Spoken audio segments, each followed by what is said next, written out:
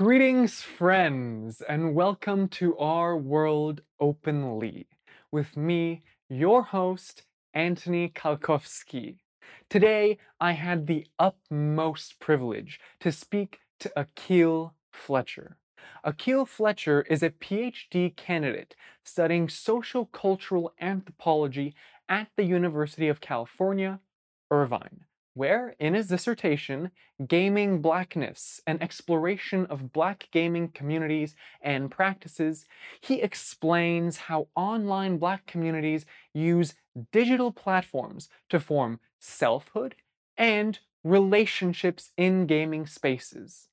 Based on 2 years of research funded by the National Science Foundation Graduate Research Fellowship Program, the NSF-GRFP, National Science Foundation Doctoral Dissertation Research Improvement Grant, the NSF-DDRID, and UCI's President's Dissertation Year Fellowship. He explores the lived realities and tactics of navigation taken on by Black gamers. As a digital anthropologist, Akil's work has been published in the Journal of Teaching and Learning Anthropology, the Routledge Companion to Media Anthropology, and the UCI Esports Center.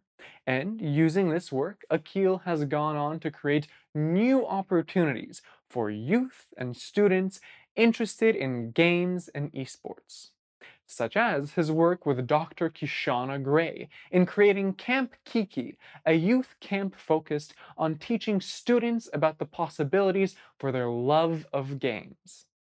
Now, I was first inspired to have Akil on when I watched his UC Irvine presentation on his anthropological research on digital worlds, specifically the massive multiplayer online role-playing video game Final Fantasy. In the conversation that we have, we covered how video games relate to topics such as identity, community, economics, race, masculinity, labor in esports, Japanese Europeanness in media, sexual policing and homophobia, hierarchy and egalitarianism in gaming communities, and much more. Without further ado, I hope you enjoy the insightful company of Akil Fletcher as much as I did. All right, greetings. Today I am with an exciting guest. He is a digital anthropologist. It is Akil Fletcher. Yes. So happy to have you on this Thank you. podcast. So first, I would like to have us understand maybe what are the variables that drew you into your research as a digital anthropologist, and why specifically focusing on video games and specifically marginalized communities such as the Black community within video games? Yeah, so I'm gonna need to bring my energy up. My wife is like, the camera sucks energy. Anyway, so long story short, I got into it for a few reasons, right? So I grew up as a child of the internet. I had a computer from a very young age. And it was one of those things where my mother was like, it's better that you do this than be on the street. So she invested all this money into, keeping me indoors with technology for quite a bit, which semi worked. But I spent a lot of time as a kid, gaming on the computer or on the N64. And one of the first times, like once we got, some level of stable internet, which was, dial up and very, very much cost my mom a pretty penny as a, babysitter in Manhattan, taking care of somebody else's kids in a lot of cases, meant that nobody was home. It was just me and a computer, and I had unfiltered access to the internet. So I got into a lot of different games, got into, a lot of Korean servers, a lot of things like that. As I got older, it was basically like all I did, whether or not it be MapleStory or guns or anything else. But one of the first times that I experienced like flat out racism, being called the N-word, all these other things, wasn't in a store or by police officers, but was actually in the game. And it sat with me for a little bit because as a kid I didn't really understand it, and I was like, why? And it's just whatever else. My parents had sort of walked me through the basics of anti-blackness and other things like that, but it was very glib in a lot of cases. But it was always something that sat with me, and it was something that I always took precautions for in any cases, um when being online in a lot of cases, and that would either end up in arguments or defending myself or going into a lot of things. So when time for me to finally go to college, I started off as a bio major, did a lot of different things, and I worked in a lab for a bit, and I absolutely hated it. So I was like, I am changing my major. Biology is not for me. I guess I will never be the vet that I wanted to be in a lot of cases. But I had fallen in love with anthropology when I was doing my associates at my local community college, actually, back in Brooklyn. Um, so they were like, we don't have an anthro major. You can finish off basically as your standard liberal arts or whatever else, and then when you go into your full undergrad, to a 4-year university, you can find your anthro major there. So I did anthropology, finished off whatever else, went into my BA over at the City College of New York, and continued just falling in love with anthropology and the sort of work that was being done.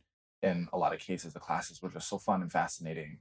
um, but then it sort of hit me of like, what will I do with this degree when I'm done? And it's I think anthropology is a fantastic major to have, but it does not have an easy answer in terms of like secondary job sourcing or what do you want to do afterwards, right? It's not like, I studied law, so now I become a lawyer. I studied medicine, so now I become a doctor. It's like, do you want to be an anthropologist? And then, like, what does that even mean in a lot of cases? So, after a lot of thought, I was at the time actually leaving a class in a lot of cases. I had my daughter in my third year of college, so my first year of 4-year undergrad at City College, and I was working basically 60 hours plus a week, night shift, doing through multiple stuff. Security was a lot of what I did, um, to pay for my daughter and my partner, my wife now.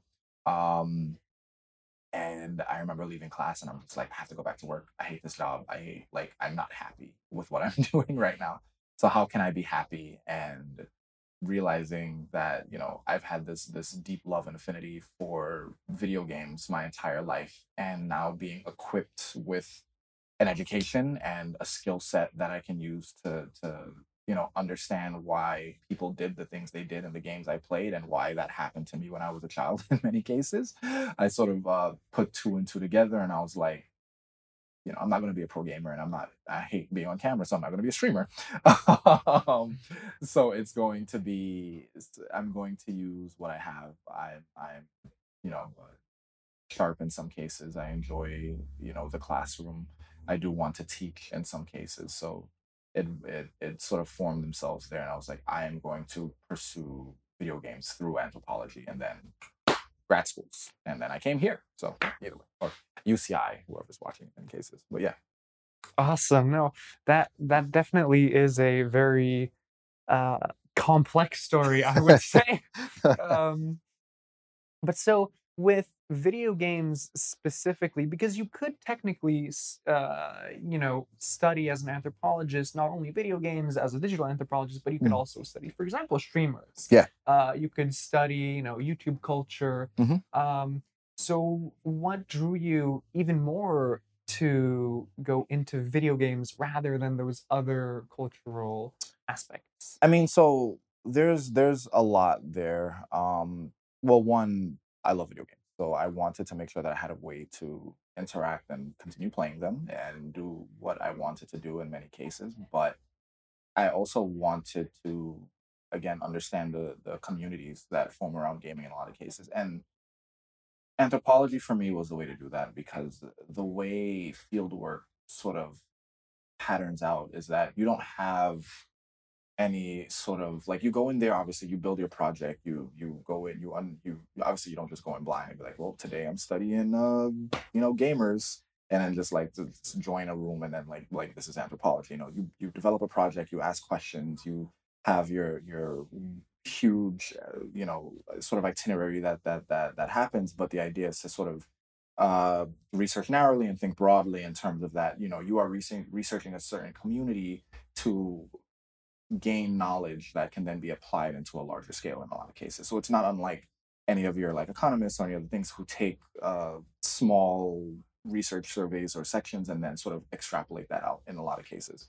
Um, of course, this isn't to say like you're making any sort of assumptions in a lot of cases, but you essentially, a big thing in anthropology is that there's no universals, and every little small thing that you understand can sort of help you get to that understanding in many cases. So researching smaller communities serve a big purpose in understanding the human experience and understanding how things aren't all the same, but are in many cases different, right? Um, so with understanding like not going into streamers or the YouTubers in a lot of cases, when you go into your field site, even though you have this, entire research agenda, you have to be open to the fact that things will not be the way that you think they are when you go in. So you might think like, for my research, it was largely understanding the sort of navigational practices of Black players. How do their identities form? How do they form community? How do they understand gaming spaces and avoid racism in a lot of cases? Um, that doesn't mean that there are Black individuals who don't think racism exists, or have many different or have many differing opinions from the sort of ideas that you went in having, and you have to be open to that. So even with studying video games, it meant that I was studying a lot of other things because it sort of spirals out in a lot of cases. And you do have to sort of put your arms around it and hold on where you can. But it meant that I did interview streamers. I did interview developers. I did interview a bunch of different people who were gaming adjacent, right? Because again, they were playing video games. They were gamers. They were Black folks who were making the wonderful art and communities that I wanted to study and understand. So it's gaming is the focus, but it's really about the people, and they can do anything. People do whatever they want. Yeah. Yeah, with anthropology, it is always this. It's interesting how ethnography, which is the method for which a lot of Yeah. anthropologists do their studies, how it does differ from different social science Yeah. methods, taking this more less universal approach, like you mentioned. Um, in tandem with that, could you explain to me and our audience, how exactly does your field work, your research look like, in a kind of painting us a picture Yeah. of what the daily life of a digital researcher in Final Fantasy, because that's mostly the field work that you were doing, Mhm. looks like? So I mean, fieldwork looks different from everybody, and it's one of those bigger issues with anthropology, and that it is not reproducible, right? Which is a lot of the arguments of anthropology being a science or not being a science, and I don't care either way. I enjoy what I do, because of that lack of reproducibility, right? Because when I spend a day in Final Fantasy, that would be very different from what you would do spending a day in Final Fantasy, right? The people you meet different, your experiences would be different.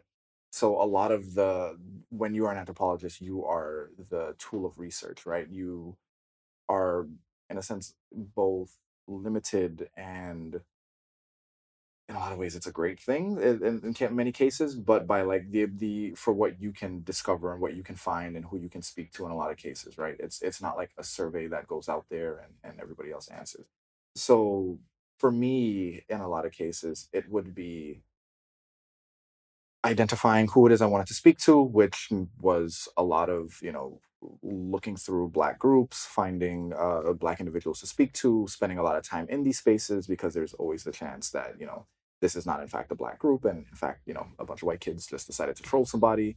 Um, and spending time with the people. So it's playing games with them, waking up at 4 a.m.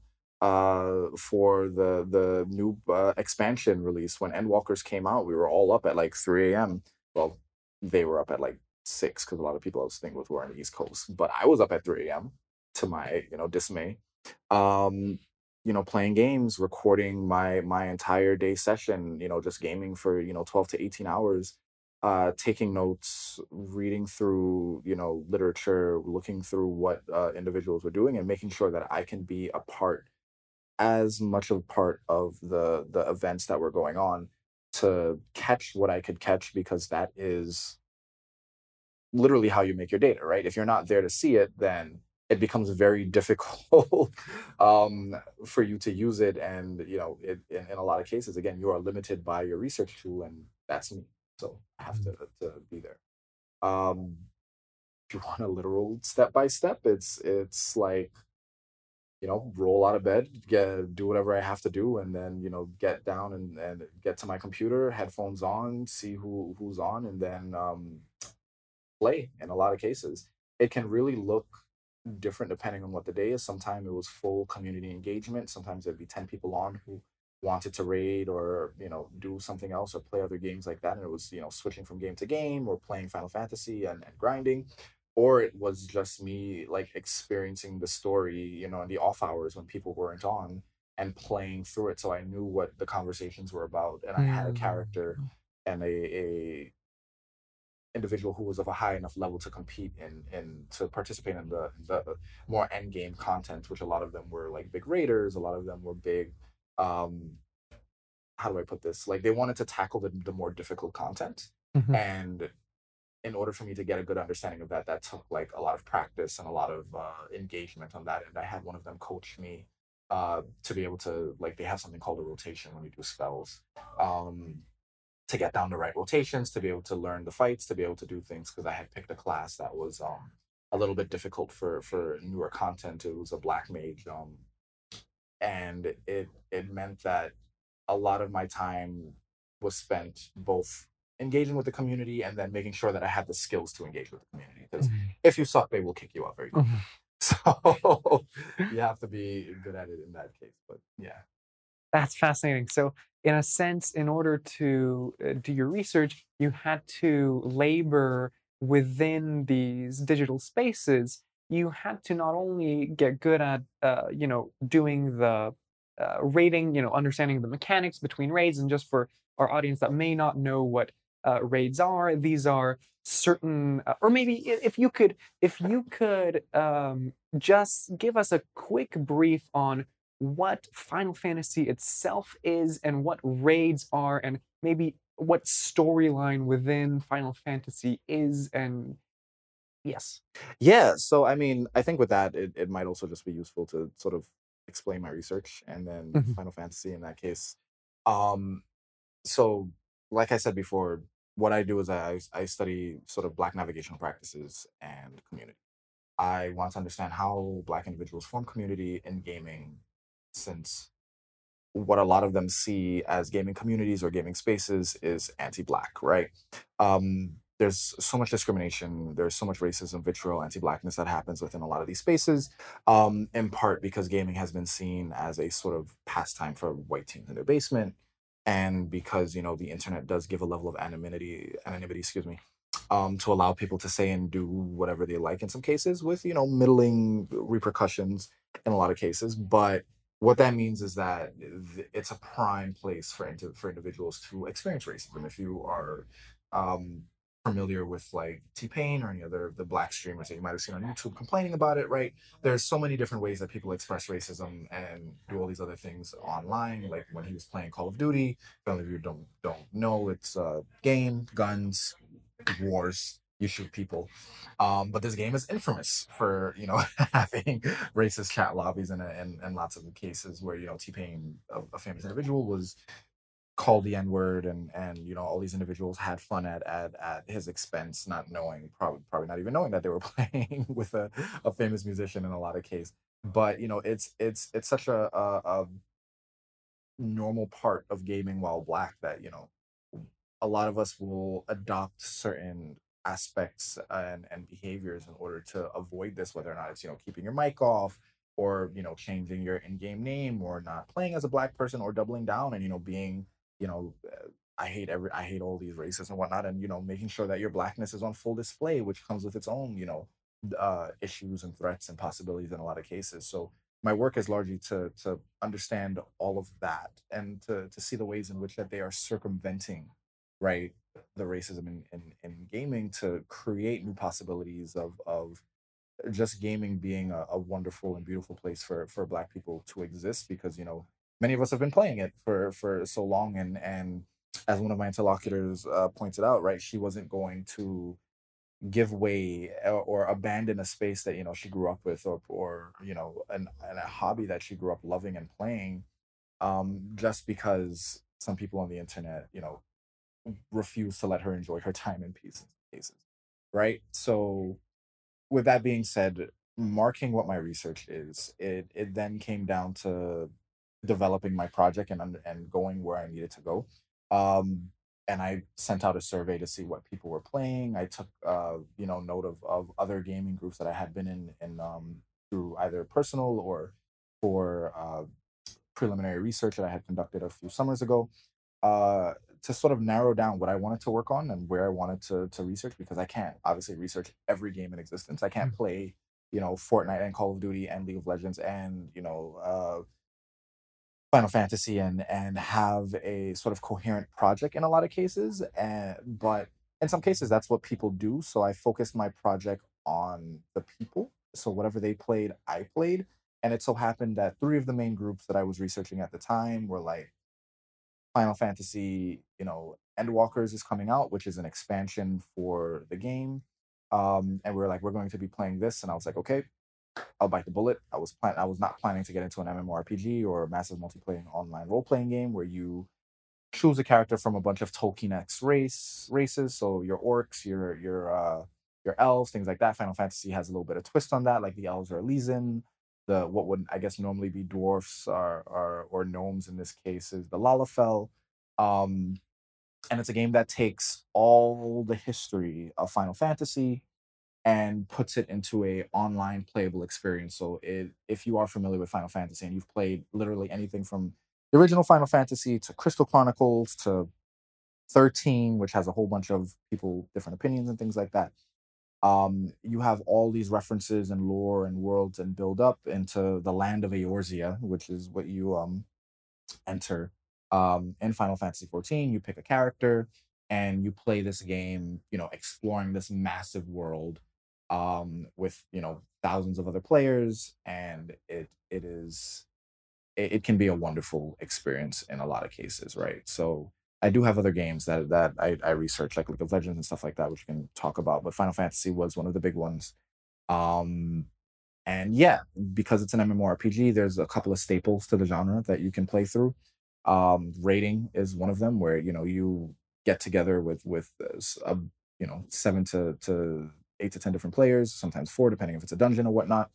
And you tackle usually some large beast or monster or boss that you have to work together with these individuals in very specific ways to take down. So it's common to people to form friendships or form communities that are based on taking this stuff down, or you just do things like form a workers union and hire a bunch of people to host parties, or you start your DJ career by DJing on Twitch, specifically within Final Fantasy, and working for in-game and out of game currency, so that you can experience, or that you can get your music out in a different unique way. You can do so many other things than say raid or fight monsters or be the hero of the story, because Final Fantasy isn't just a game. In many cases, it is a literal virtual world, and just like the physical world, you can do more than wake up and do your job, right? So there's so many possibilities in the game that it's almost limitless. um yeah, and it's great in that way, and it meant that I can research so many other things, but specifically on rating, after I got through all of that long story or whatever else. Yeah, like I said, rating is a bunch of folks going in to beat up a big monster, and it takes practice. There are some raids that took me like 2 weeks to beat because people did not know the fight, or I would die, or something else would happen. So it takes a lot of practice and training, and there's so many like maps and formations and placing down numbers, and it's a real It's like a sport. There's a lot to go. But yeah, if that answers that. Yeah, no, I think that's a really great way to showcase the research and what Final Fantasy rating would look like. I'd love if you could also expand on how the storyline of Final Fantasy relates to your research. You did mention how it was you had to learn the storyline just to keep up with dialogue with Yeah, interlocutor. yeah. So spoilers are not something people take kindly. The Final Fantasy 14 is different from other MMORPGs. So you have games like WoW, who obviously has like a deep, rich lore in a lot of cases. Um, and oh my God, a lot of the MMORPGs I've played have been like MapleStory and other ones. But WoW, using WoW as another good example, right? The lore Oh, WoW for our audience, just if you don't know, is world of yeah. yes, World of Warcraft. Yes. I'm using lingo. I'm sorry. Either way. World of Warcraft, right? There's always been something with MMORPGs or specifically within like consistently standing virtual worlds, and that the lore is something more that you tend to uncover. It's something that you play through quest by quest in a lot of cases. But Final Fantasy has always been by design a narrative game. So you would always play through the story, you would be the hero in whatever cases, and then, you start off with saving the cat, and then by the end you're slaying God. um so with the online game, what the producers well, Final Fantasy has its own long, fascinating history, which is definitely worth looking into if anybody wants to. But with 14, once Naoki Yoshida or Yoshi P took over, right, there's always a sort of discussion of how do we take the narrative of Final Fantasy and then make that into a huge online experience.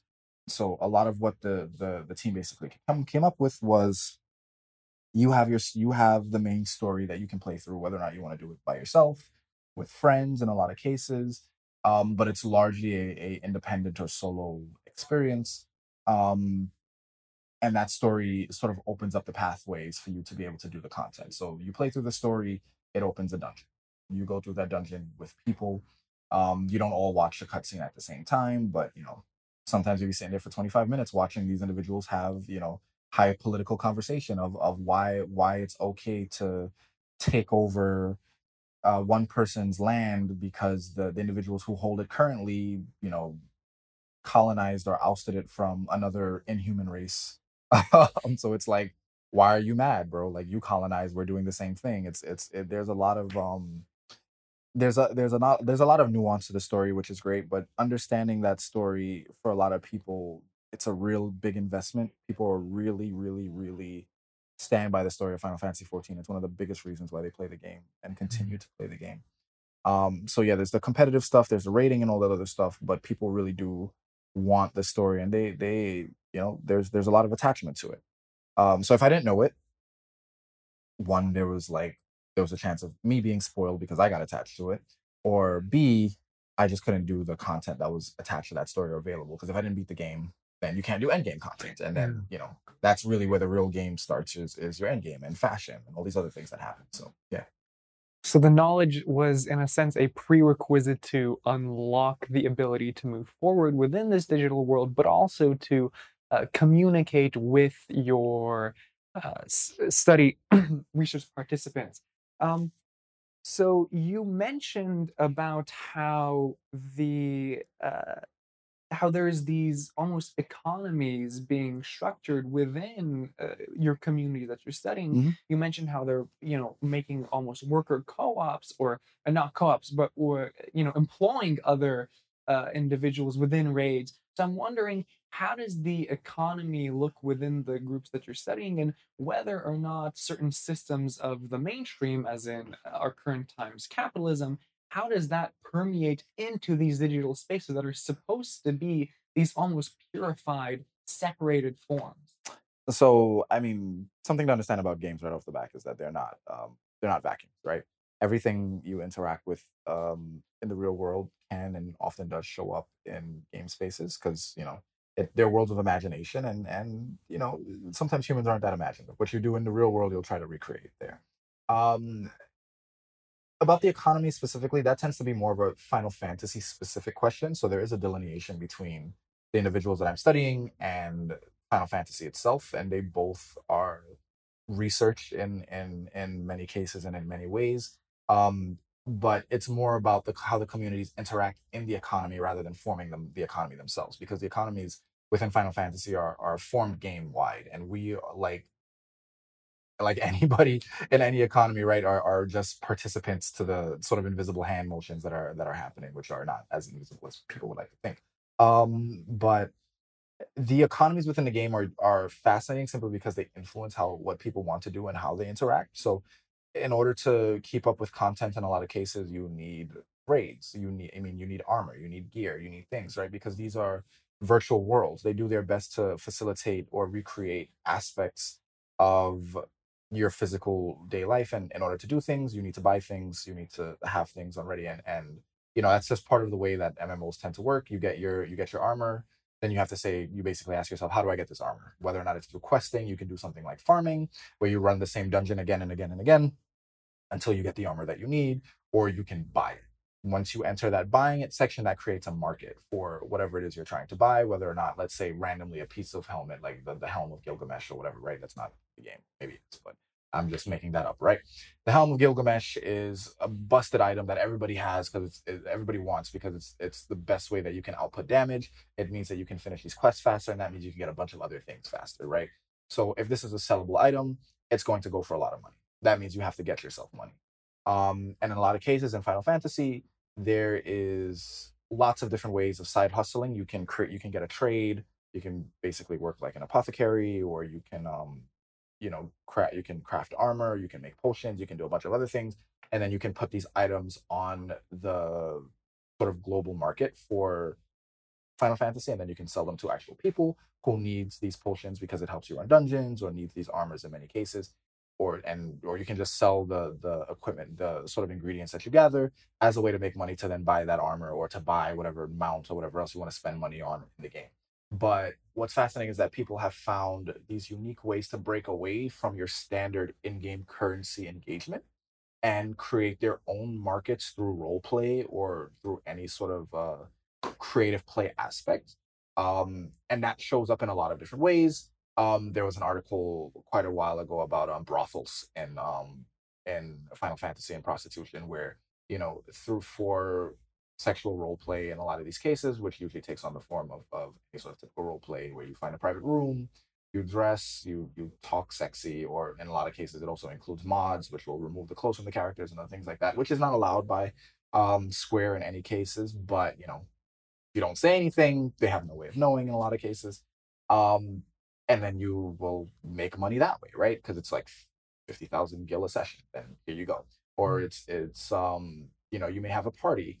In a lot of cases, one of the individuals that I hung out with a lot was a bouncer slash bartender slash hype man for a DJ who DJ'd in the real world, but did his DJ through stream while hosting in-game parties, right? So he would get hired to attend a party, or to perform at a party. You would turn on your stream, his music would be playing, which is not in-game music in any case. It's all of your favorite artists, whatever else playing. It was a fairly good DJ as well. You would engage with that while dancing and having fun in housing or properties that in game that people set up, right? So you would have this great like party time or whatever else. And this individual got hired by the DJ and his crew, more or less, to work as an in-game hype man, to do things like use popping bottle emojis, or dancing emojis, or lighting emojis, or just to sort of like control the party in a lot of cases, because there are in-game limitations to what you can and can't do, and they want to do their best to recreate a physical party Mm. in a lot of cases. So it's really just a bunch of people who want to have a good time with their friends that they've made in Final Fantasy, and they're entertaining this. And to make money, he's like, I will work for you for 3 hours. I will be this hype man. I will use this pop bottle champagne emoji to hype people up, and the music will be playing from Twitch and all these other things. And it's so fascinating how that physical world and digital world will interact in many cases, because it opens up whole new sets of possibilities of whatever you can imagine. There's a way to make it happen, right? Mhm. And you just have to work around the affordances of the game in order to play with it. So like one of his jobs was telling everybody to put away their weapons, right? Because that breaks the what's the word, the immersion Mm. of the party in many cases, because you're not there to slay beasts, you're not there to play the game. We're trying to treat this as its own sort of hollowed space. um and it another thing is just like weapons and pets and any other little gear and add-ons that you have literally take up physical space. Like they take up, well, not physical but digital space within it, right? Mhm. So if the building can say manage 300 people before it shuts down or starts lagging or these other things, um if you have a pet out, that's adding to the to the data, that's taking a bet. So you want to remove your pet, you want to take off the weapons to allow more individuals to be able to run the game smoothly without having their systems overwhelmed by the amount of people that's in there, as well as both breaking the immersion of the mind and the immersion of the game itself. So it's fascinating in that case. Yeah, it really is fascinating. And these digital limitations, then it does put a kind of it imposes a sort of reality onto the digital space, even though we perceive digital spaces as being unlimited. Mm. You have these, for example, like you mentioned, the data. You have to take out the pets from so that the party or the groups of individuals can run the game smoothly. Mhm. And you also mentioned about this kind of recreating of the physical space within the digital space through these parties and through also jobs that are Mm. modern jobs. Mhm. Even in a game like Final Fantasy, which has a lot of medieval kind of elements to it with swords and armor and potions Yep. and apothecaries. I am very interested in how you see the dynamics of politics play out within the groups that you study. So, for example, do you see any tensions between a desire to organize in an egalitarian fashion within a Mm. raid or pulling with desires to organize in a more hierarchical fashion? So that really depends on the space. So I did work with a couple of groups in a lot of cases, and some were definitely, if it were a sort of like smaller friend group of like 7 to 10 people, there tend to be a little bit more egalitarian aspects in many cases. But everybody has disagreements, arguments break out, things happen in a lot of cases. There were some days some people didn't want to play because somebody wasn't performing the way they need to perform in that raid or dungeon. They didn't do enough damage, and that became a whole other thing. We had to coach people, other things like that. But in terms of like larger groups that I spent time with on sites like Facebook or Twitter, or in the cases, or even like in larger companies within the, well, company guild, depending on the game you want to say, basically a grouping of people that all sort of like work under the same banner, or play under the same banner within the game. There were definitely hierarchies in many aspects, and whether or not it was the literal hierarchy of I am the developer of this space, I'm an administrator and thus I have more power than you. There are things that you can say or can't say that I can censor, which is a literal power within some of these black spaces. There was also the sort of invisible hierarchies that exist very much within the physical world that are then recreated within such, specifically around like the LGBT community and women within the spaces. Of a good example of being like desire and sexuality, right? Where some of these spaces would consistently sexualize women in a lot of cases, because there was a lot of men in these spaces, and they're just like, well, we all like looking at women, blah blah blah blah blah, let's show that. But then when a woman or a gay individual puts up, say, a sexy image of a man or something else like that, um it very quickly would spiral out into like a lot of hate and a lot of anger and things like that. Be like, I don't want to put this on, I don't want to see that, blah blah blah blah blah, sort of things.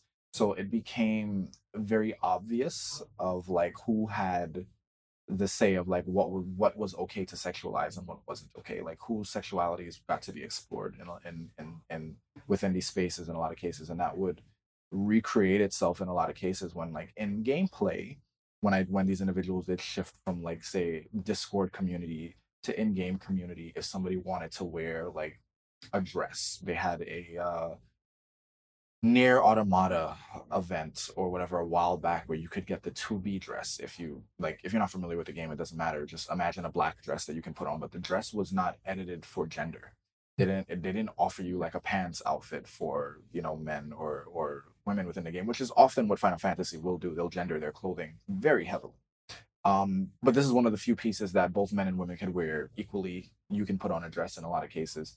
And if members wanted to wear that dress, they definitely got clowned on, right? It was they got made fun of, they got engaged with, and it was sort of it would mark the sort of hierarchical standards of like what is acceptable in these spaces and who got to do stuff, because there were some people that like if they put on the dress it just didn't matter because they were more or less in charge. You weren't going to fight that, and some people who were just like, well, hey bro, what are you doing, in a lot of cases. And it's fascinating to research individuals that you just have fundamental disagreements with. I got into a lot of arguments with a lot of the spaces that I was in about the existence of trans people, the gay rights, things like that. And it was one of those examples that just because it's a black space doesn't mean that it lacks discriminatory practices in a lot of cases, which is a thing. But there's definitely, I would, some spaces were super egalitarian and super lovely and did what they had to do to the best of their ability, but hierarchies often would stem in some way out in many cases, even within pure black spaces that wanted to attempt to leave a lot of that. So it depended. I see. That's a great kind of funneling into the discussion of masculinity within these Black communities. And so, if you could describe to me how masculinity intersects within these communities, and also, I know you did a great research, or great, you pointed out some great things about the bunny boy race within Final Fantasy. So, if you could also talk about that, that would be amazing. Yeah. So, um, masculinity plays a big role in the identity of the gamer overall. There is wonderful work. I'm trying to pull the name out of my head, but I am blanking. I will find it. Don't worry. But there's wonderful work talking about the linking between gaming technology and masculinity, right? Because when you think about computers, you think about the sort of spaces that games were built up in. First in if we're talking about computer games and like university spaces that were largely controlled by men, white men specifically in these cases, and then shifting to like arcade spaces, which were seen as spaces for men to go to. Well, usually young boys. There's a wonderful linking of techno masculinity, which is the exact term. I just have to find the name now. It's her work is great, but the book is called Coin Operated Americans, and I will find that name. Trust me.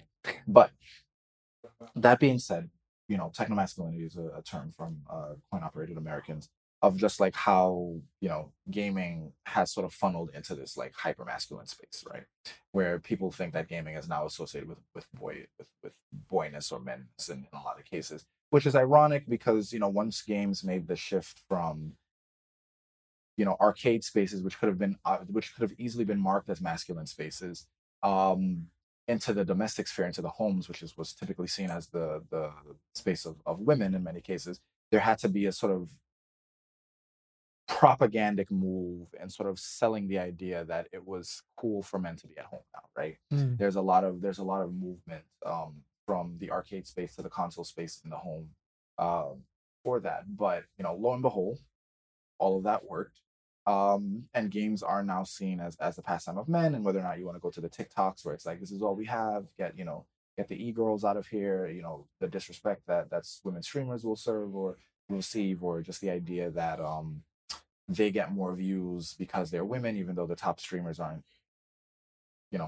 there's hardly any women within the top 10 streamers, Pokimane being, I think, the only one or the only exception. There might be another, I have to double check. But the majority of top streamers are made up by white men. So none of that holds to data, but people still make the claims because it is anecdotal and it is just what they feel in a lot of cases, and it's also marked by a lot of internal misogyny or misogynoir in a lot of cases, specific towards black work. But because of that, you know, masculinity just plays a big role for anybody that lives in the US in a lot of cases, and it looks very different from place to place. And white masculinity will look very different from black masculinity, as well as have different impetuses which, you know, form that masculinity in the first place. So it was something that I dealt with a lot in a lot of these spaces, especially ones that were mostly made up by men who felt it was okay to be misogynistic or to make the most stereotypical aspects of masculinity their personality. Hmm. With that being said, then it was just interesting to deal with, right? Because one, I didn't care for it, so it started a lot of arguments in a lot of cases, but also understanding that, you know,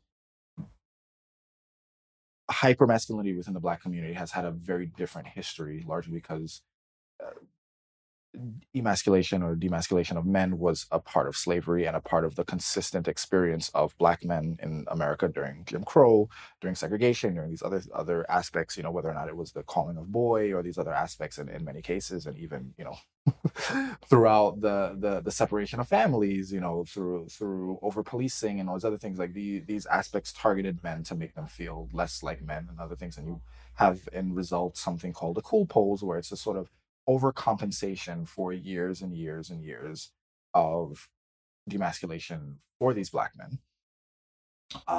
So they overcompensate in a lot of ways, and a part of you wants to be understanding to that, of just like, hey, you are dealing with years of, you know, structural harm that has sort of caused this in many cases, whether or not it be the sort of stereotypical hip hop persona or gangster in many cases, or other stuff like that. All these identities are sort of responses to that, you know, the need to protect oneself, especially since literally gangs were formed as forms of protection, not as forms of, not what other people would have you believe, in terms of just like, we just like crime, so crime's gonna happen. No. But that being said, right, that means that there's a direct history there that differentiates black masculinity from white masculinity, which my white masculinity is often a means of controlling or maintaining power, literally being it from either the means of controlling land, of controlling feminine women or feminine bodies, um, or just, you know, maintaining any sort of power, whether or not it be political or socially, in any of these cases. Meanwhile, black masculinity was is a way to hold on or fight back for what they have, and it's toxic for a reason. It's deleterious in many ways, but it's very difficult to tell somebody who is scared of being murdered to take the knife out of their hand when the person walking towards them has done them harm for so long. And it just made for so many fascinating conversations within the space, because I couldn't outright tell them that, like, you're wrong, which many of them were in some cases, because, you know, sometimes sometimes this masculinity is very directly linked towards the LGBT or queer experience, in the case of just like a lot of them being straight was them identifying what is gay, right? They had to have such an intimate knowledge of, for them, what was homosexual, to be able to not do that, right? So it became an entire skewing of anything that was gay, and this wraps up entirely in terms of like engaging with trans identity, with engaging with the LGBT community in lots of cases. And I, thankfully, most of the people I interacted with were open to most of the stuff. But, you know, within the larger group, you can't talk to everybody, but there's always the differentiation of like, you know, this is a black group, not a gay group. Ignoring the fact that, you know, there are gay black people, there are, you know, queer black people, there are trans black people that exist, and it sort of shows the limiting of what they believe the black identity to be, and not making room for a lot of cases, which sort of form that hierarchy aspect that I was talking about, of like, what forms of blackness is the premier blackness that you want to put out there in many of these cases. But with the bunny boys that you were asking about, bunny boys are another race, or, you know, the Viera are another race within Final Fantasy that has a reputation of being more feminine or, uh, softer in a lot of cases for a lot of individuals because their lore writes them as the secondary aspect or of the non-warrior aspect of their race. So within their race, the women are in charge. They have the rule of their communities. They go out to do the hunting. Right. It was sort of like an in-game explanation as well, because when the race Vieira came out at first, it was just the women. And then when people started asking and begging for male Vieira, they basically had to write a reason for why there was no male Vieiras. And it was Mm. like basically male Vieiras stay within the community. They're more shy. They're more docile. They're not as outgoing. So they're very rarely seen. And Mm. then, now they are somewhat entering out because of, the interactions of the world and the wars that are going on and all these other things, yada, yada, yada. But with this lore, with this other thing, and the fact that, bunny boys is just not like a bunny isn't a typical intimidating animal like a dragon in many cases or other stuff like that. So it really did come down to it was really interpreted as like this sort of like feminine pretty boy in a lot of cases. Um and for a lot of my black interlocutors who were trying to maintain or reestablish their masculinity in these cases, they did not want to play as bunny boys because it was seen as effeminate, right? So it was just interesting and fascinating. And I brought it up in that talk because it's like their black identities are being shaped not just by the sort of racial formations that happened hundreds of years ago in terms of identifying the human and the non-human as marking black as non-human and white as human in many cases, but was being marked by their own personalities and identities, whether or not for better or worse, which included their sexual identification, their gendered identity, all these other things.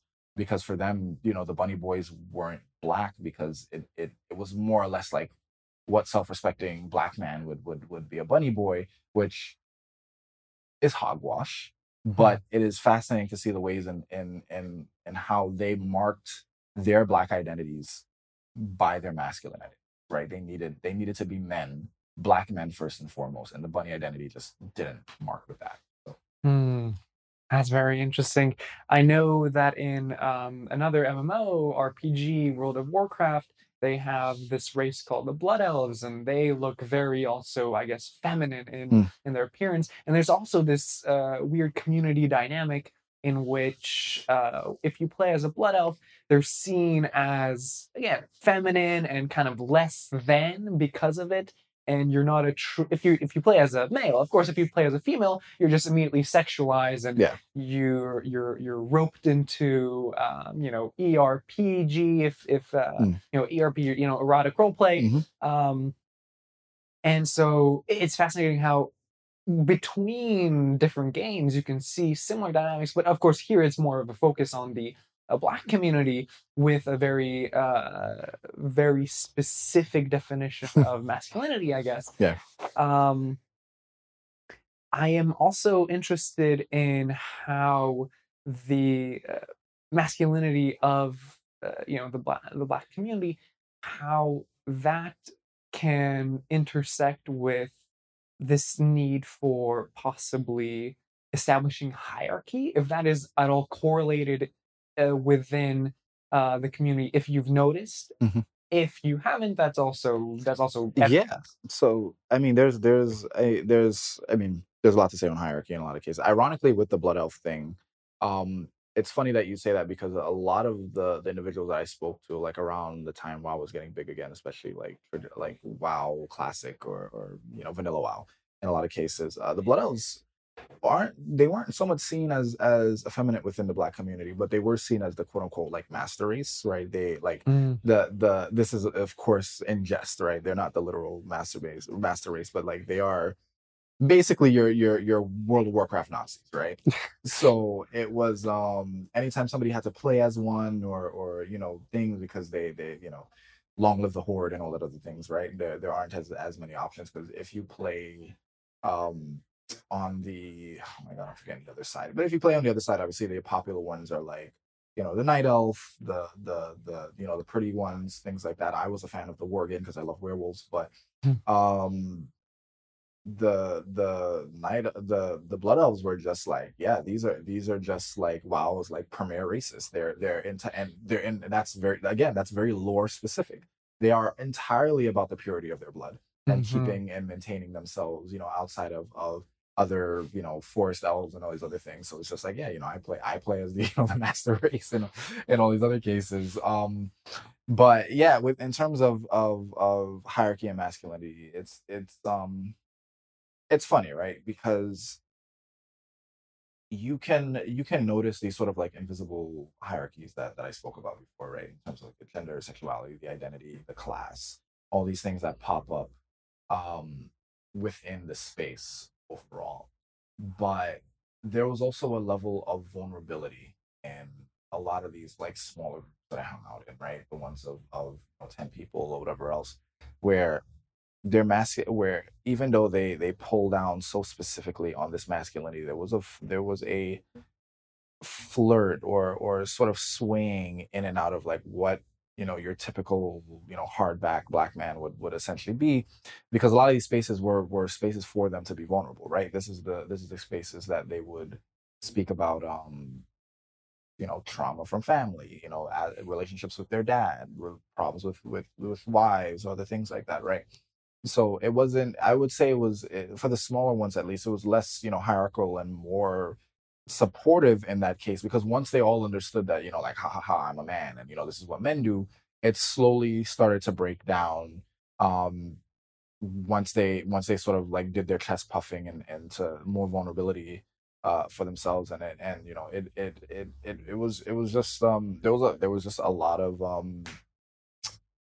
how do I put it? A lot of paradoxical behavior going on in many cases. And then even then there's like I mentioned, right, the understanding of what is queer behavior in a lot of cases for them. Like there was tons of you know just flat out homosexual behaviors in some cases that they would think like random like random jokes of just like the over sexualization within gameplay, like the classic like I'm gonna rape you in some cases, in many cases, just for like, I'm gonna put it in your butt, or all these other things, or these other, there's just like these little things that, like, if you're this big, you know, if you are this defined strong black man, where does anal play all of a sudden come from? And in some cases, or even just like where does the flirtation or other things that go around, or like oh, he kind of cute, like that is that's different. So great. I'm happy for you. I hope you do. It's fine in any case. But like you were just saying, all of these like you defined yourself this way, and now you're engaging in this way. So it's data. In any case, but yeah. I think that really showcases just how performative masculinity is. Mhm. And while I think it's over time, would you agree with the statement that over time within these communities, as they got to know each other, that kind of performance was dampened due to just feeling less threatened? Because when you're meeting new people, especially if you've been a marginalized community that has been emasculated, like you talked about, there's this kind of threat perception, right? Mhm. That you need to showcase your toughness in Mhm. order to survive and not be harmed. So maybe as time went on, that they felt more comfortable within the group that they were in, and they felt less inclined to perform this defense mechanism of masculinity. Yeah, so I think there's a lot there, and I think you're partially right in a lot of cases. So masculinity is literally performance, right? Whether or not you want to go to gender performance and things, not to pull out Judith Butler's work or anything else like that, right?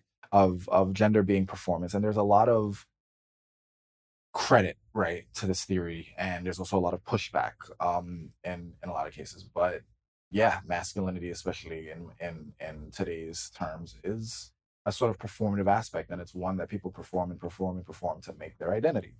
um it's also important to remember that the sort of hyper masculine, cool pose black identity is also, sorry, is also not something people choose to do, but something, that has been built up over, years and years and years of abuse, right? Some Hmm. people, like, sometimes you don't understand the ways that you behave, right? And it's just the way it is.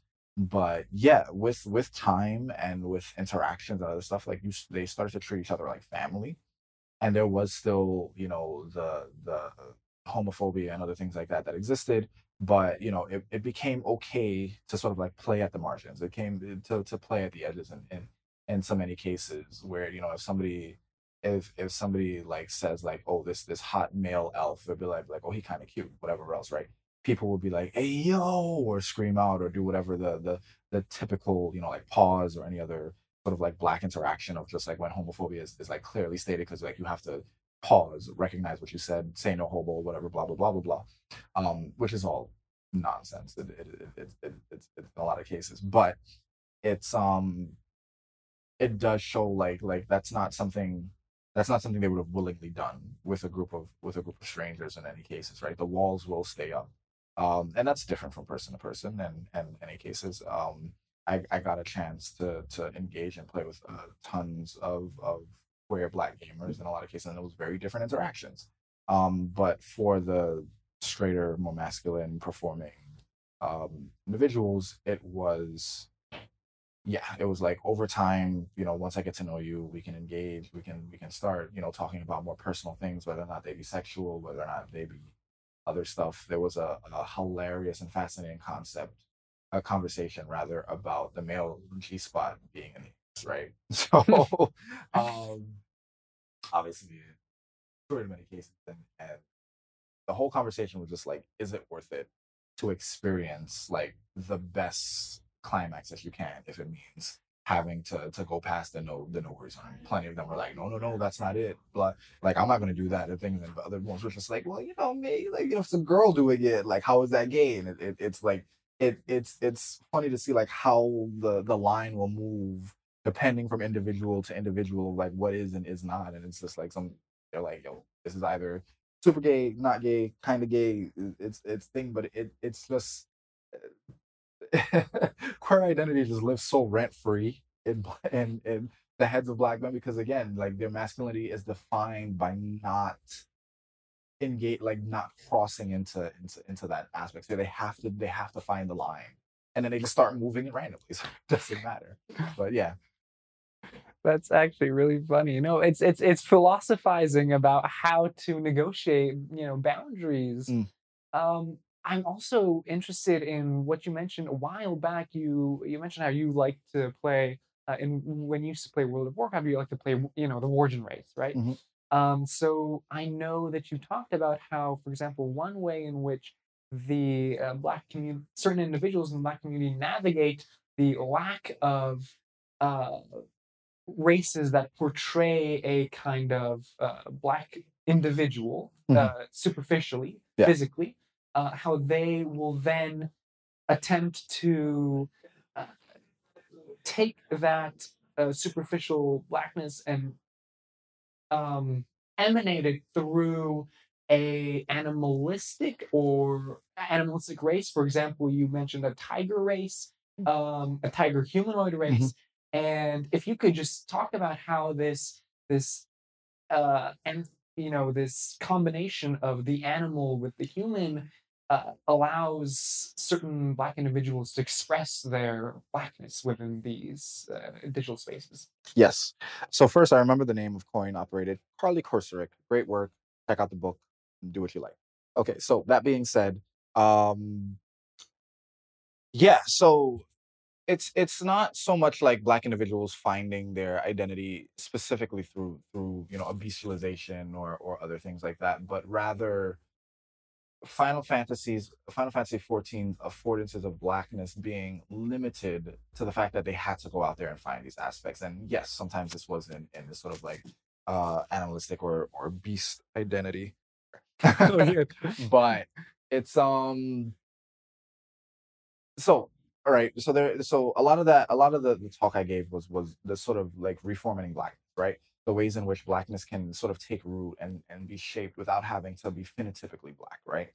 um because blackness isn't just about what skin color you have or the identity. In a lot of cases, it is in some cases because that was the marker, but about the culture, about the identity, about the person, right? And blackness has not only become a culture, but taken on more of a personal identity, and it has become the question for many black individuals is how do I be black without the definition or the marking of of a black identity that was created by white individuals, right? How do you separate the two and be, blackness without its comparison to whiteness, and just, be. Um and for a lot of my interlocutors, it was fascinating because for them the answers in that case was to take on forms of identity that had nothing to do with phenotypical blackness, and related more to the person of whether or not it was a Leo, or their, their gendered identity, or their masculine identities, or the other cases, because their blackness was defined by these aspects, rather than just their skin color. So within Final Fantasy 14 you can have brown skin, and it looks different for every race in a lot of cases, but because of the not only the game's affordances, but there's often a lack of I don't want to say care. I wasn't there when they made the game in many cases, but there's a lack of options, right?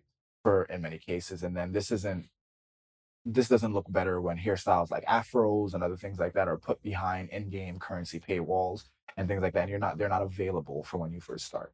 One of the black hairstyles that you have available is dreadlocks, but it's only on women. And then men get like braids, and that doesn't really look black. I mean, I use it because I've sort of finagled it around with my character to, look in that aspect. But in terms of like black phenotypical features, the game does not do a great job of showcasing it, right? There's not, the larger noses, the lips, and other things like that. Or just it just doesn't look real. So many of them feel like they're just like putting on brown skin sometimes just feels like blackface, right? It just feels like a white or Mm. Asian character with brown skin, rather than any sort of attempt to properly phenotypically display blackness in that case. So some of them just, they don't even try. They're just like, this isn't worth it. This feels offensive in some way. And even then, when you do get the afro, it feels more like a prop than an actual hairstyle. So it's a whole other thing. But they change it up, and they do things like create the name of the race escapes me right now. I'll remember it again in a second. But they'll do things like choose the lion race within Final Fantasy, because because they're a Leo, and they will do all these other things to aspect themselves, because being a Leo is a big part of their personality. And for them, that is like their Leoness is inextricable from their blackness. So they will perform this way, and with an understanding that if I'm a black individual playing this character and my friends are black and they know I'm black, then this is now a black character, even if it's not visibly black. And it's very similar to the way the black community will claim non-black characters, right? Because there is an understanding of identity and struggle in its creation of blackness where people will resonate with. So Piccolo from Dragon Ball Z, not technically a black character, but everybody views Piccolo as the black character of Dragon Ball Z because we're not represented, right? Mm. There aren't black people there. Same thing with like Sonic the Hedgehog. Knuckles is viewed as the black character, both by the black community and the non-black community, and then confirmed by Idris Elba playing the character in Sonic. In a lot of cases, and this has spiraled out in some weird ways with you've got Knuckles, Idris Elba, and other things like that, which is an incredibly racist meme. But we laugh at racist things sometimes. But it's there's an idea, the aspects of claiming or finding blackness and in the spaces that didn't allow for it is a part of the black experience. It's a part of what my interlocutors are doing, and because they gave them a character creation, selection, they are performing and finding their blackness in all these unique ways that nobody, even black people, wouldn't be able to understand unless you're part of the community itself. So, yeah. Interesting.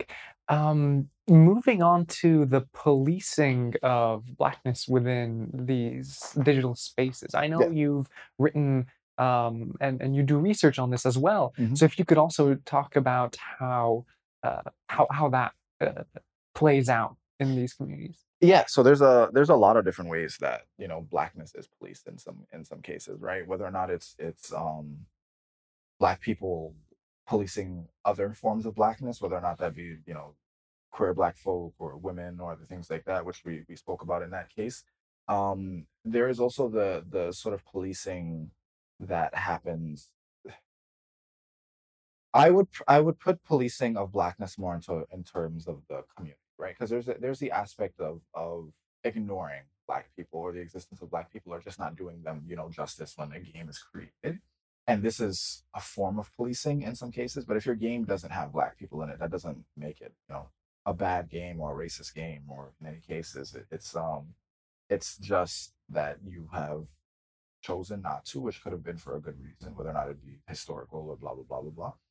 But you know it then forms of blackness, or what's the best way to put that, it's not so much about the forms of blackness, but like the black identity itself, or just being in a sort of policed aspect, comes very much from community, right?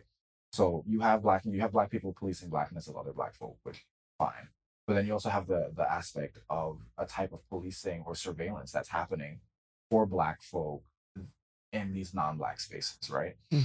Where having a black name or referencing a black character, or an aspect of black culture, or having being any, or having a a deeper voice that some people might call black, or using uh any sort of black vernacular, will often, these are the ways that people often get routed directly for racism, right? So typically what happens in a game when individuals experience racism, it's either through the callous, or the sort of, how do I put this, open racism that happens every day, right? Like because gaming is viewed as an inherently white space, many of the times it becomes okay, because if I say the N word here, it's just other white people, and they say it in private, or like whatever empowerment that they feel that black individuals aren't there. So you have this sort of wanton use of the N word here, where it's just free, right? I'm just sprouting it out. You had no idea I was black. You just said the N word for fun, right? This is just. And then you have the targeted, the direct aspects of racism, where they figure out you're black through some sort of physical artifact, whether or not it be your voice, your name, your character, whatever. And then they target, they begin to shape their insults towards you. Mm. And this forms a form of surveillance or policing of identity in a case, because now you as a black individual must now navigate this sort of space, right? You understand that this is a racist space. People are going to use the N-word. People are going to target you. People are going to do all these sort of things. And you now have to perform tactics like black people throughout history, and figure out how you are going to either avoid with this racism, combat this racism, or just overcome it in whatever ways that you figure it out, right? So a lot of the women that I spoke to, some being from a group called Black Girl Gamers, which is a fantastic black women's gaming group that supports black women within the field, and gamers themselves. One of them I was speaking to was like, sometimes I don't even turn on my mic. Sometimes I don't even engage. I basically, unless I'm playing with friends, I treat it like I'm basically playing a solo game, because by the time they hear her talk, both because she is a woman and because she uses black vernacular, they normally figure out that she's black, and then whether or not she's beating them or she's not doing good or anything else like that, the insults become very charged and targeted, right? Like you're this and this because you're a black woman, or you're a monkey, or these other things, right? So that's not something she wants to engage in. And a big aspect of it that I always get asked is like, how do you know that the people that you're interacting with is black? Or like, how do you know that black people are experiencing this stuff? Because they don't have, like these physical, like they're not physical bodies, right? And in many of these cases. And that comes down to the fact that, the physical and the digital aren't separate, right? They still interact, and there's always a way for people to sort of figure out what you are in some cases, right? If you have a heavy Texan accent, people are going to figure out you're from Texas. And it's vice versa. If you have a heavy like Brooklynite accent, and you use the language and other things like that, people are going to figure it out. And if you're close enough, they're going to target it. And so it's a complete space. It's a complete navigation of what I term in one of my papers called the magic circle of whiteness, um, which is just the formation or the understanding of gaming spaces of being inherently white spaces, both from the people who played and the behaviors that interact with it, forming the anti-blackness within the space.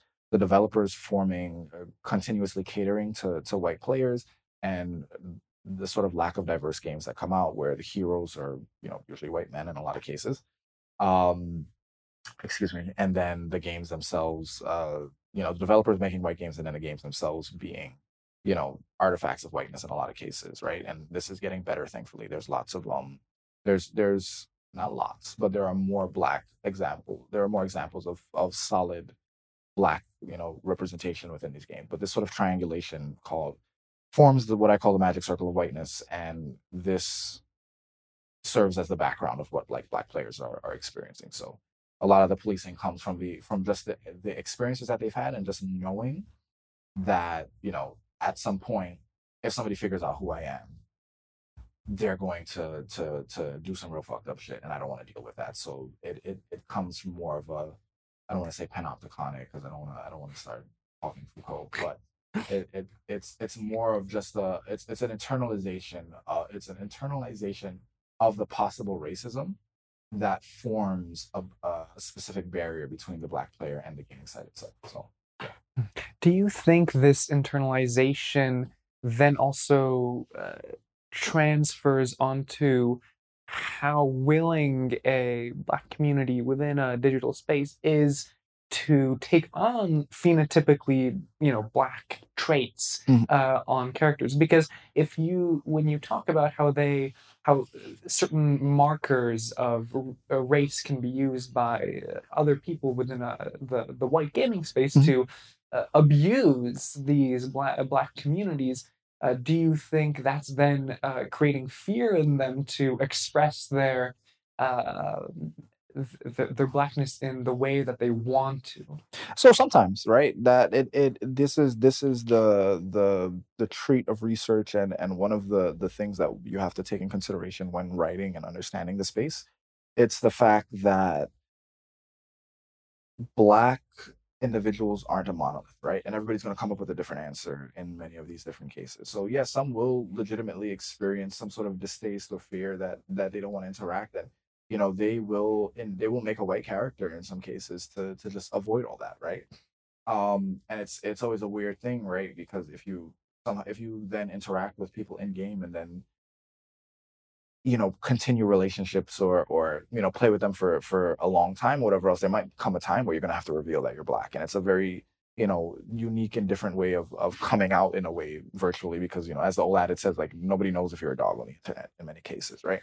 So a way that some individuals protect themselves is, yeah, don't perform or show any forms of blackness, or keep it limited to a certain degree, and at least you will if you're experiencing misogyny, at least it won't be misogynoir, right? If you're experiencing, flaming because of your gameplay, at least it's just, it's flaming, and not, flat out racism, right? Mhm.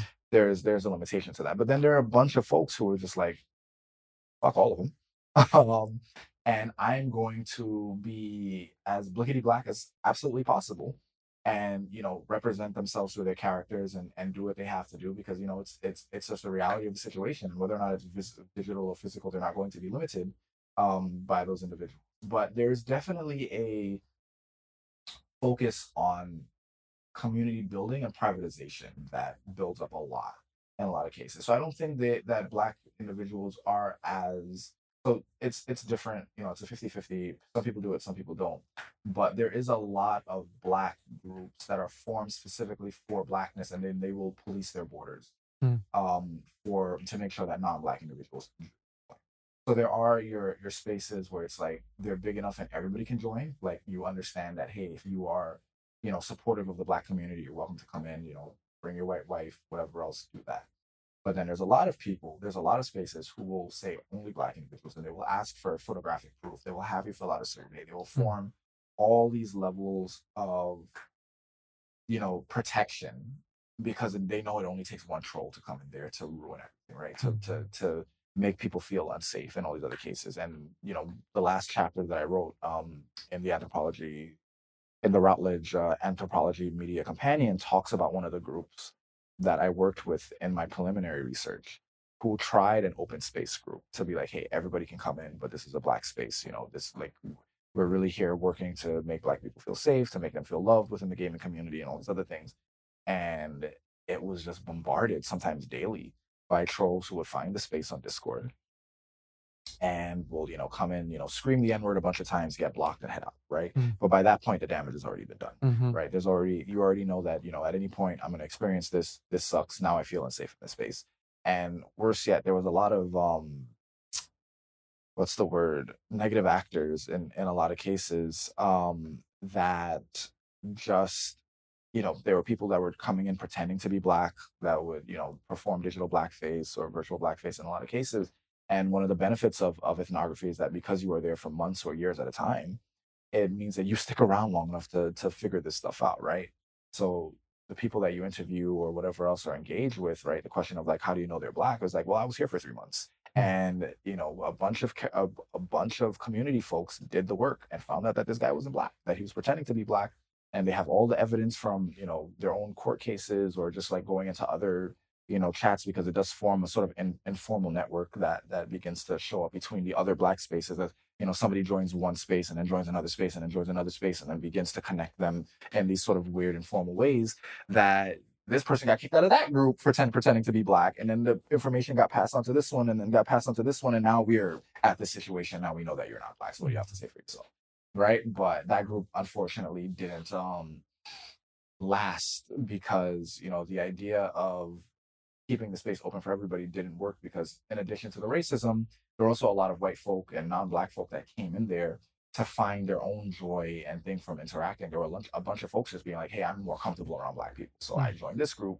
And then you get enough of those individuals start taking up space. They start, redirecting the conversations. They start, shifting the politics of the community.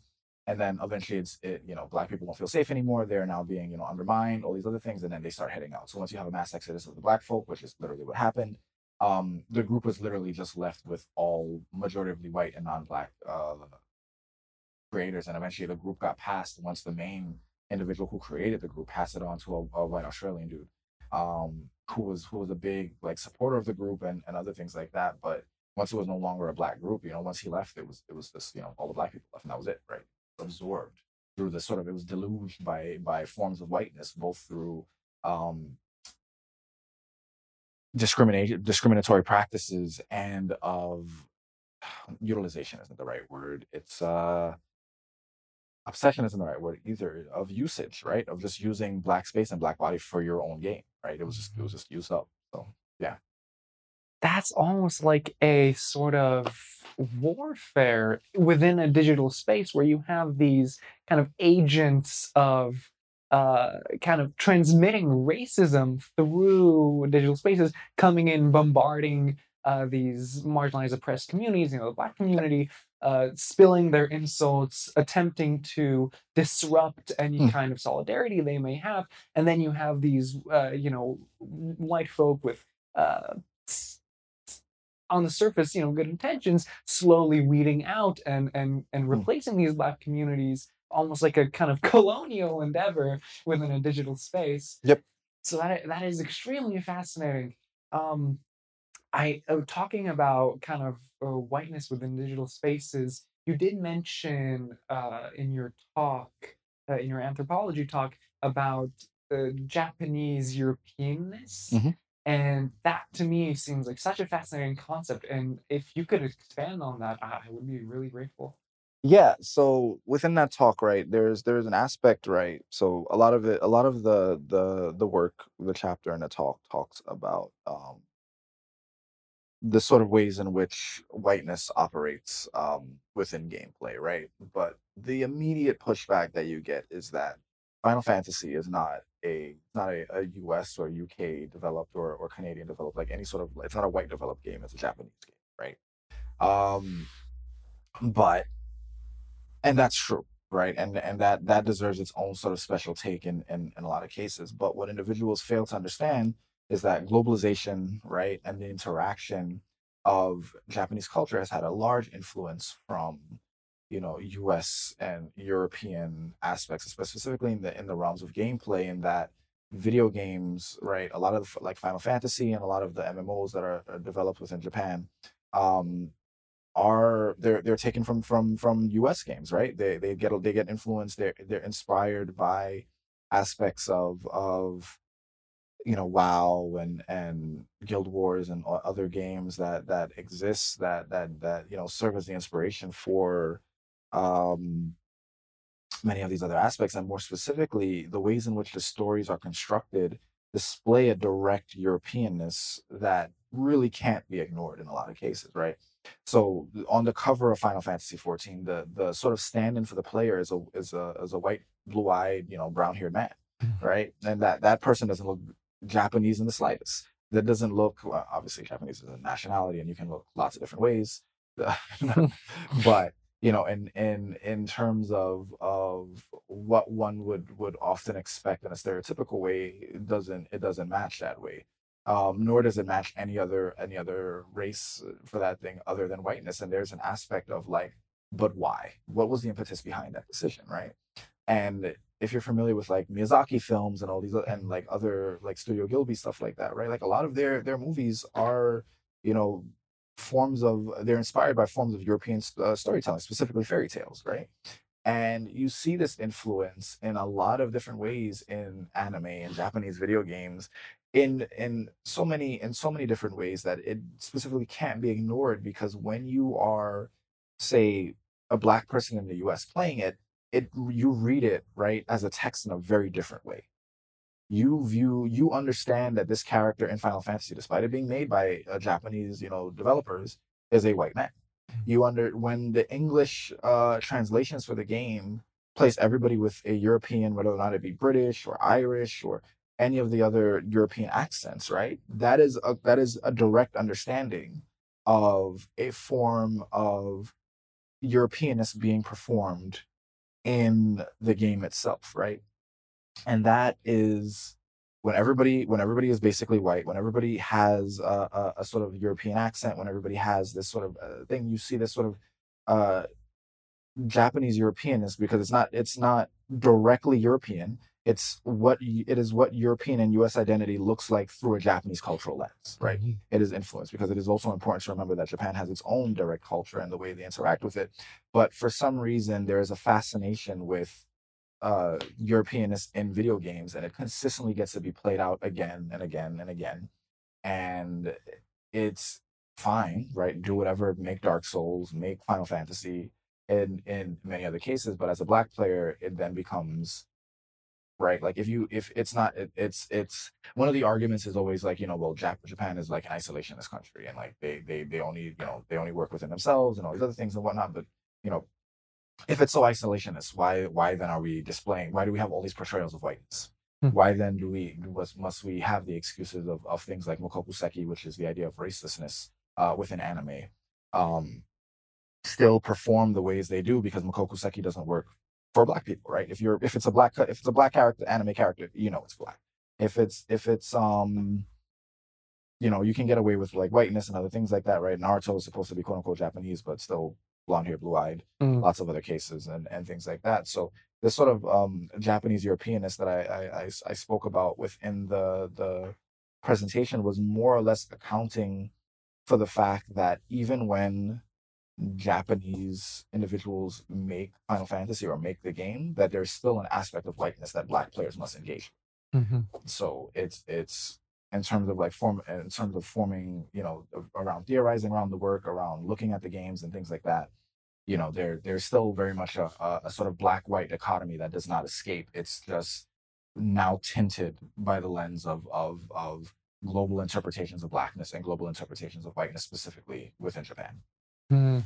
Yeah, I know that would make even more sense if you look at historically Japan being, not only colonized after the war by, Mm. the U.S. If you want to use that term, Mhm. but in general, because the U.S. and generally Western uh, nation states, for example, in Europe, because there's such cultural hegemons, that kind of creates a pervasive colorism I've noticed within, especially Asian countries, not only Japan but China as well. You Mhm. have these, makeup that tries to whiten skin, and not only Asian countries but Africa. I know there's certain businesses in which they have skin whiteners. Yes.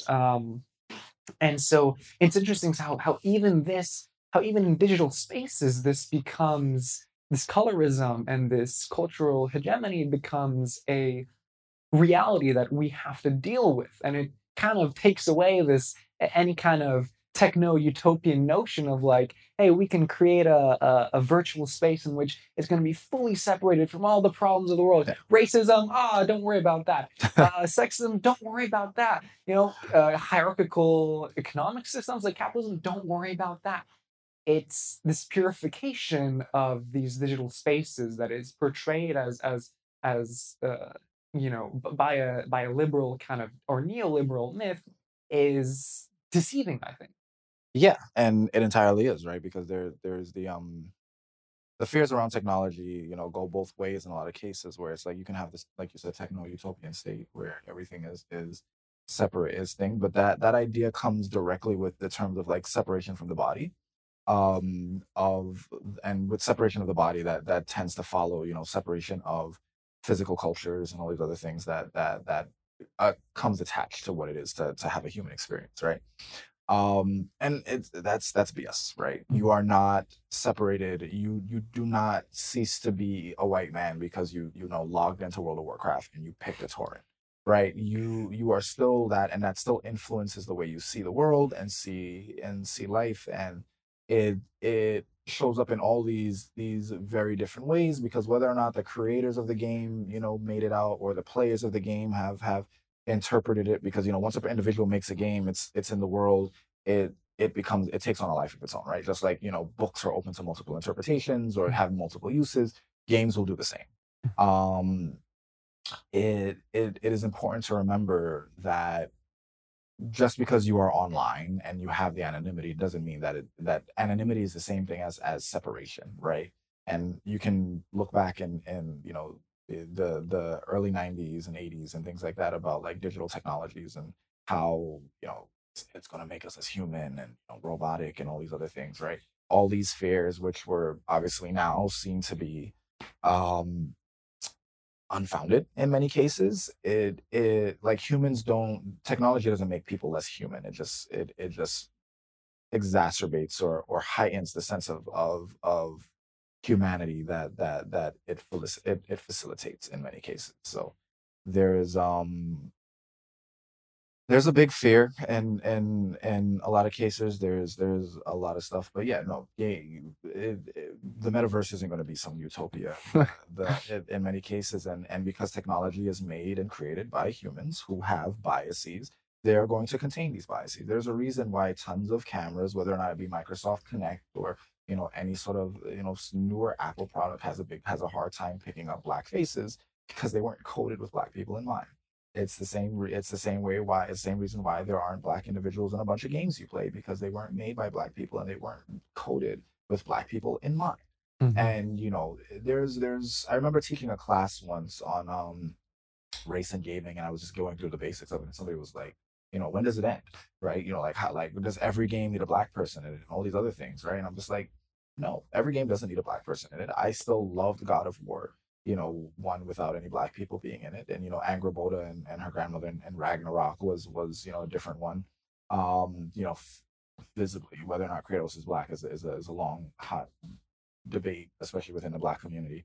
But when every game continues a pattern of anti-blackness or ignoring black individuals, it it shows who's making them. It ignores the realities of the real world, because black people do exist, right? Mhm. It's the same reason why people get upset. It's like when people get upset that there is a LGBTQ character in their game, and then they're like, oh, why is there always gay people in the game? Blah blah blah blah. And people get upset. It's like, well, gay people exist, Mhm. right? Trans people exist, right? And because games are made from the imaginations of their players, and you have such a diverse player base playing them, it's important that people do feel represented in many cases. So yeah, I don't need a black person in every game, but when it does happen, I'd like it to be done right. Mhm. Yeah, I know there's this slippery slope fallacy going through a lot of kind of, is the reactionary rhetoric against a lot of Oh, progressive ideas or trying to have representation in games. I know there's a lot of also, there was this one game in which it was to do with like either World War One or World War Two, and they introduced a female character who was on the front lines, and there was this huge outrage by a lot of like uh, pretty kind of sexist groupings that this is not historically accurate, and we shouldn't have any kind of female characters on the battlefield. But you look at history, and women have also been deeply involved in hmm the machinations of wars, yeah, also as doctors on the battlefield as well. um, so it's fascinating how you have this dynamic. And there's one more concept I was really interested in discussing, kind of how these ideas of, because I know that a lot of kids and teens and young adults, they come into gaming and they see it as again, escapism. And you've already insinuated that there isn't really an escape from reality. It's very much interwoven. But they come into these ideas of, for example, esports, hmm and they're like, oh, this is going to be a really great, freeing, liberating kind of time. But I know you've done work on kind of looking at race and labor within esports. hmm And so I would be very interested in what you've noticed there. Yeah, so it depends on a lot of things, right? So there's like you said, I've been insinuating, but I can flat out say in a lot of cases gaming isn't escapism. Right. So it also depends on what the person means of escape. Because typically what people mean when they say escapism is like, I don't have to think about the hard day at work because I'm playing. And video games can very much work like that.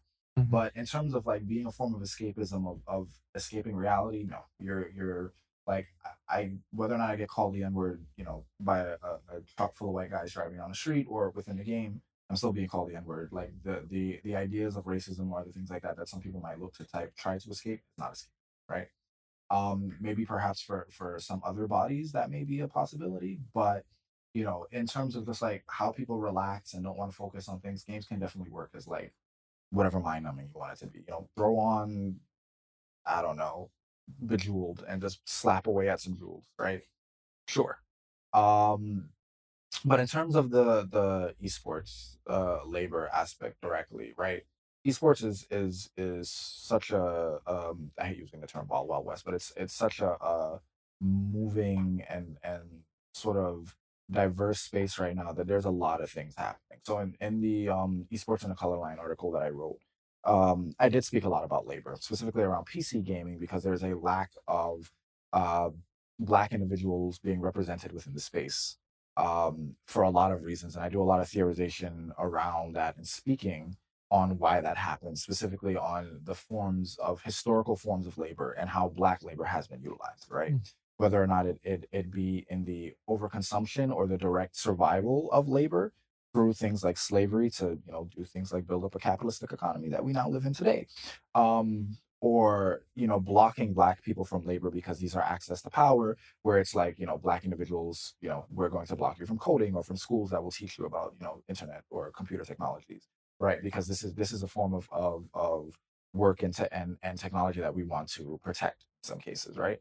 So there's always been a shifting of what labor Black individuals are able to take on without sort of directly disrupting a larger white hegemonic power structure in a lot of cases, right? So whether or not and you can obviously look through plenty of examples of history of like the barring and accepting of Black labor in many cases, and it takes a lot of work to move that sort of line.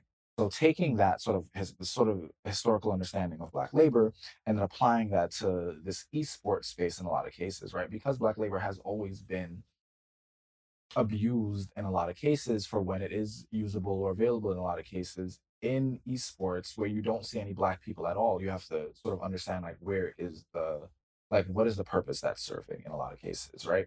And I go on to talk about how it is, it's for lots of reasons in a lot of cases where not only is games like League of Legends and other PC games harder for Black individuals to access, because of aspects of not having equipment and other things like that, which I hate to talk about because of course Black people own computers and lots of things like that, but it is a realistic aspect of it, of just like computer equipment is expensive, right? So it's one barrier to the gameplay, but also in that the structuring of esport games specifically is not like Black labor is not visible to it, right?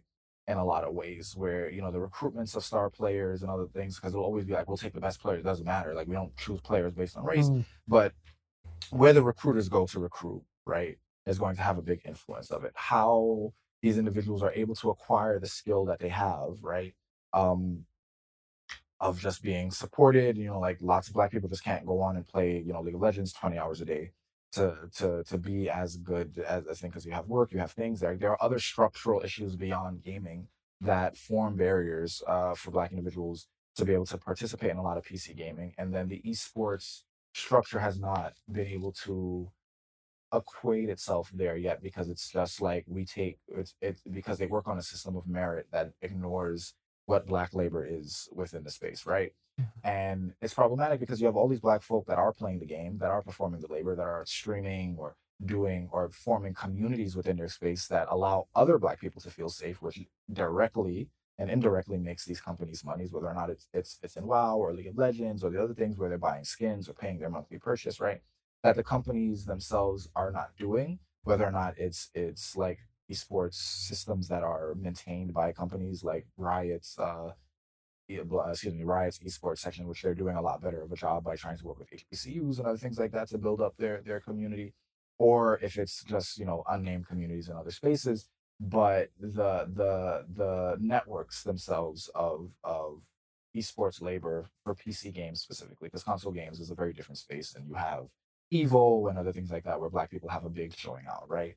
But within PC gaming, and which is often the larger and the higher paid aspects of it, there's a big disconnect of acknowledging Black skill, Black labor, and Black identity within those spaces, and they become very very quickly overpopulated.